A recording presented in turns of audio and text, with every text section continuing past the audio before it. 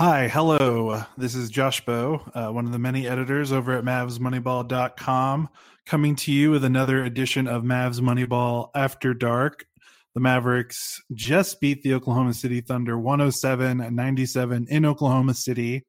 It was kind of a nondescript game, to be pretty honest. The Mavericks took care of business against an OKC team that was missing Chris Paul tonight, as he was out for personal reasons, as we assume he's shaken by the loss of Kobe Bryant, as a lot of NBA players were.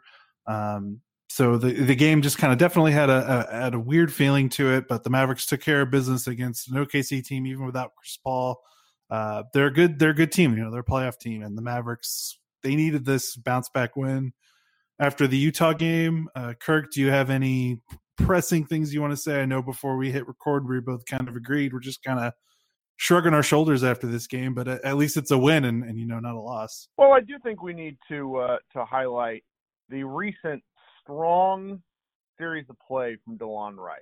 There's always things you can talk about, good, bad, ugly, whatnot, but this is one of the more fascinating DeLon games of the season. 27 minutes, he had 14 points, 12 rebounds, including 6 on the offensive side, and 4 assists. And, obviously this isn't the kind of game we expected from him ever when we signed him, but just kind of the unique skill set he brings is not something we've seen more than maybe 15 to 20 times this season, every other game at best.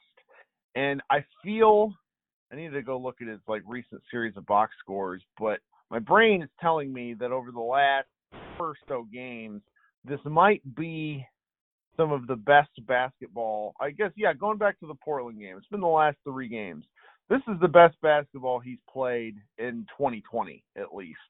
So, some nice statistical contributions. He's rebounding out of his mind. Over his past 4 games, he's averaging nearly almost 9 something rebounds, 9 plus rebounds a game. And that's the kind of contribution, the interesting, filling the box score, doing things they need, filling in holes. That's just been really nice to see for DeLon. I'm glad that he is, contributing in a way that's resulting in the Mavericks. The Mavericks need it, frankly. Yeah, last 3 games, including tonight, 12 rebounds, 8 rebounds, 8 rebounds. That's pretty remarkable, especially when you consider, without Dwight Powell. I know Dwight Powell wasn't necessarily a fantastic rebounder, but they're down a big, and they're not really playing Boban, so they need all the help they can get. I think part of the reason, that you look at Kristaps and you look at Maxey, and those aren't guys who say rebounding is their strength. So it's okay, where are we going to get it, guys? That's where the guards and the forwards have to chip in a little bit more. And he was also really aggressive tonight. I love him when he seems really committed and determined when he has the ball in his hands. I think when he is kind of just going with the flow of the offense and, not necessarily always, it's not necessarily him being passive, but just when he's a more active participant in the offense, I think he is just a wildly different player, and he gives the Mavericks something that they don't have from any other person on the roster, really. There's not really another perimeter player that can kind of do all the things combined that he can do. When we talked about the Utah game, we talk about how the Mavs are really limited because they have a lot of one-way players. Well, when DeLon's offense is good, then he is he can be a two-way guy. So I think that's huge for them. I mean, how many offensive rebounds did he have? He had 6. That's pretty crazy. A couple of them were couple of them were putbacks. He hit 2 of 4 from 3. I thought his jumper looked really good. Even the ones he missed. He shot it well and he didn't hesitate, and that's huge. Think about the bench, in that Utah game, they didn't really give them too much. Kleba, Brunson, and Wright, I think all had pretty solid games. There was one bench player that did not have a solid game, but we will get to him later. I think Luka had an interesting night. If we're going to keep talking about, things that went well, I think he had his typical game where he was just fantastic in the paint and was a little inconsistent elsewhere. He hit, I think, 5 straight threes, but outside of that stretch, he missed 7. So, he was 5 of 12 from 3. missed 3 free throws again, but 5 assists and no turnovers. Really clean game. Let me ask you a question. Ask you a question since you saw the entirety of the game.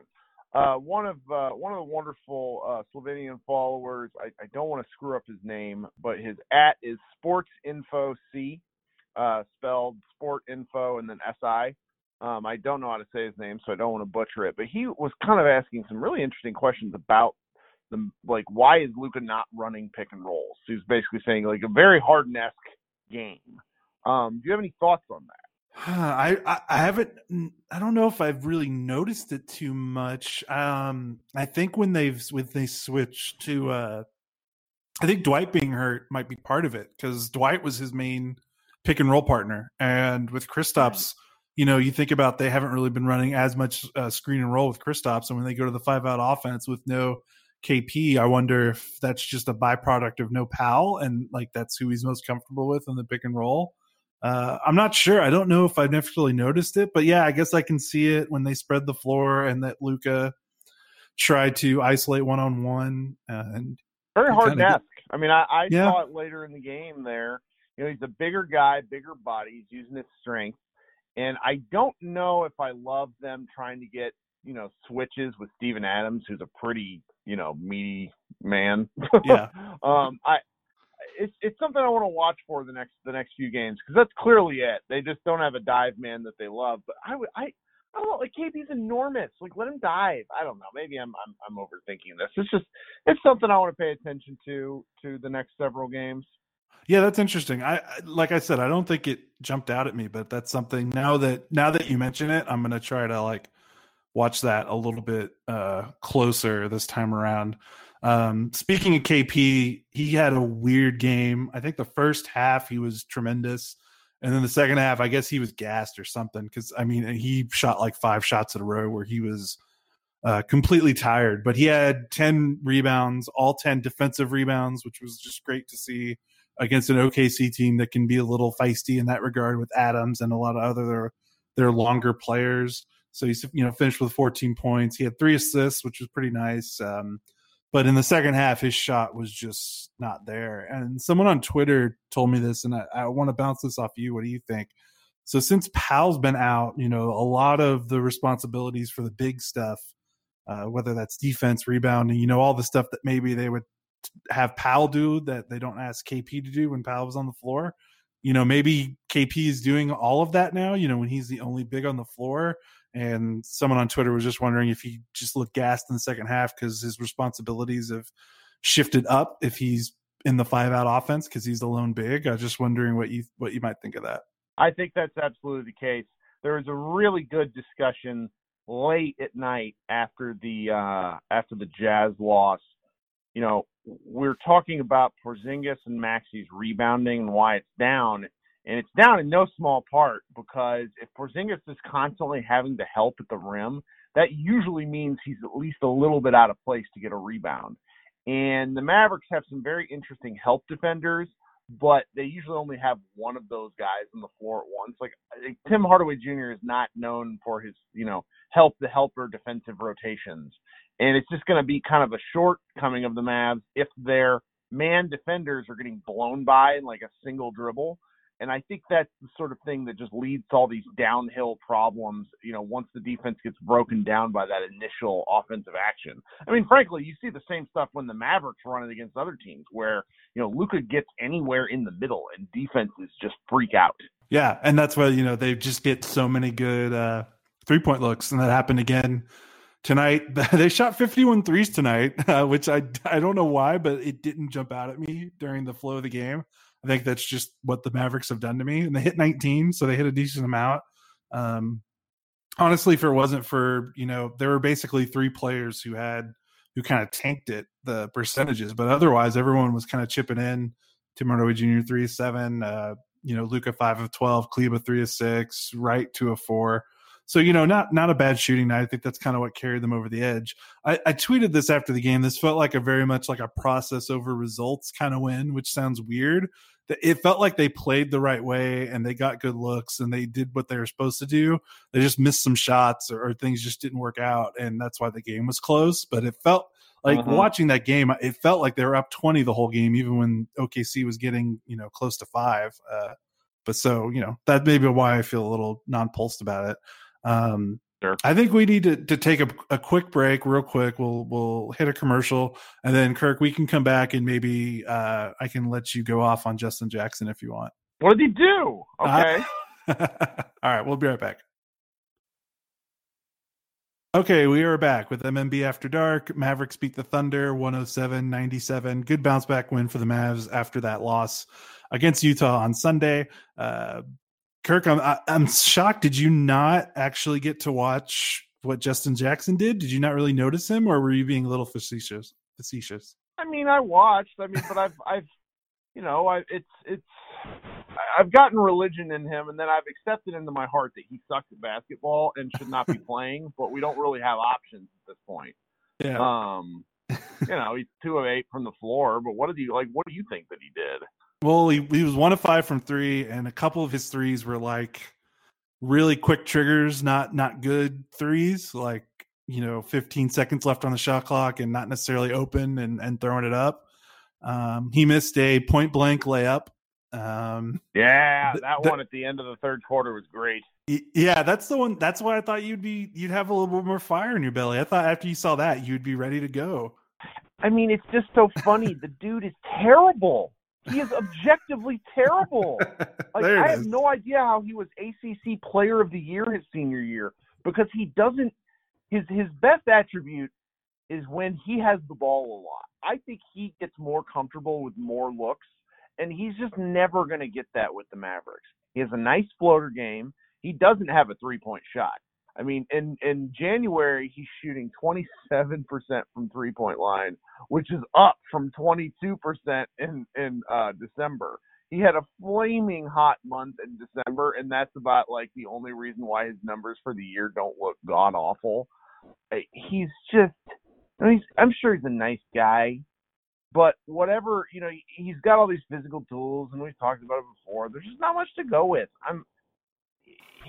I know. This is, one of the things we talked about in the preseason and over the summer was for the Mavericks to become a playoff team, one of the things that had to happen was that every single role player would have to step up in some way, shape, or form.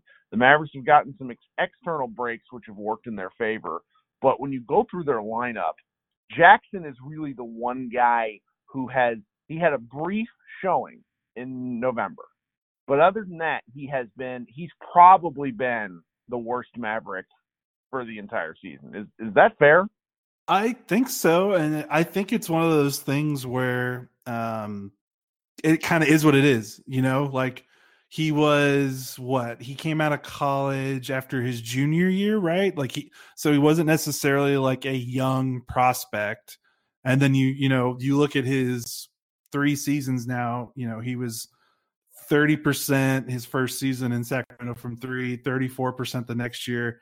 And then, with the Mavs, he was 37.2 and after the trade deadline, but that was, tanking, and how much of that were in meaningless games. And then now this year with Mavs, he's shooting 31%. Like, it just kind of is what it is, it's one of those things where like I was kind of there with Dorian Finney-Smith, where it's like I'm just not gonna expect it unless he surprises me, because otherwise, what do we have to look at in his past that's going to show us that things are going to change? Like, it's just going to have to happen. It's not necessarily something anyone can look at and be like, no, they can rely on this. Like, it's just this is the way it is until he changes it, and if not, the Mavs need another wing. That's why I think it's crazy if people can watch this team and they see Jackson's minutes, and they don't think the Mavericks could use another wing. Like, that's the crazy part. Like, I'm just confused on what people are seeing. Yeah. Other than that, this is just kind of one of these mid-January games where we're trying to slog through and basically get to All-Star break where the Mavericks can get a little bit of rest. I mean, that was their 16th road win, which is third best in the NBA. I know, that's crazy. I don't understand that. I don't get it. Yeah, I need to look at the schedule. Maybe we could see if it evens out, because it does feel like they've played a lot of the better teams at home. But I think looking at like strength of schedule stuff, I think it's been pretty even. Like they haven't had like a horrible schedule, but they haven't had like a favorable. Like it's been a pretty cut down the middle. They got a pretty good run the first 20 games where they were playing some weaker teams, and they got some wins. Yeah, like that Denver game early in the season was big, and then they beat the Rockets too. So, they did enough of their work early to where they could kind of suffer a little bit in December and in January. And I know, game to game, like me screaming and yelling like a lunatic last game is one thing, but big picture, the Mavericks could essentially play 500 ball the rest of the way, and they're going to be like a 5, 6, 7 seed at worst. Like I'm looking at the standings, and they're a half game up on the Rockets. They hold a decisive advantage in divisional play, so if things were ever to be tied, like the Mavericks would get that tie. Beating OKC was very big, but I mean they're 7 games up on the 8 seed Grizzlies. With only I don't know how many games we have left here, but it's under it's north of under 40, I think. Like now. 35, maybe. I can't do math. I'm terrible. We're over the halfway point, right? So if we're over the halfway point and they win, I don't know, another. Let me just do the math here live as we really get into some great radio. They've played 46 games, which means they have 36 to go. If they go 18-18 the rest of the way, that would leave them at 47 wins, which is good enough for that's going to be good enough for a playoff spot this year, and which is also really hilarious. Like a 14 game improvement from last year would really be something. I don't know. Sure. I'm feeling good. I'm feeling good. Like they need to figure some stuff out, but when you get into this point in the season where the guys are starting to look a little tired, you just need to kind of steal wins, and stealing a road win like this against another playoff contender feels pretty important. Yeah, I'll take it. I think after the Utah game, just any sort of win, there would be nothing to really complain about too much. So yeah, this was pretty solid. Well, I think that's about it. Is there anything else? Willie Cauley-Stein didn't play tonight, which I think was expected. I don't think I thought it would be pretty unreasonable for him to play until he got like a full day with the team. So he'll play tomorrow. I bet he plays tomorrow though. Yeah, I really do. So too. I doubt KP plays. Right. And they'll need his minutes. Some people on Twitter were suggesting like if they want to get crazy, you bump down Jackson's minutes and you play Maxey and Willie Cauley-Stein off the bench. So maybe you go a little bit bigger with your bench lineups, but we'll see. But it'll be interesting at least. So we'll be back here, at least one of me or Kirk, probably both of us will be back here tomorrow night. Mavericks play the Suns at home game. Let's see if the Mavericks can get a good home win. They need one. And otherwise, Kirk, if that's it, I think we're good to go. All right, check back in with the site. We're writing stuff. Yep, we sure are. This has been Josh Bowe and Kirk Henderson. You've been listening to Mavs Moneyball After Dark. We'll talk to you after the Suns game on Wednesdays. Today? Oh, God. What's today? Today's Monday. Sorry. We'll talk to you on Tuesday. Goodbye.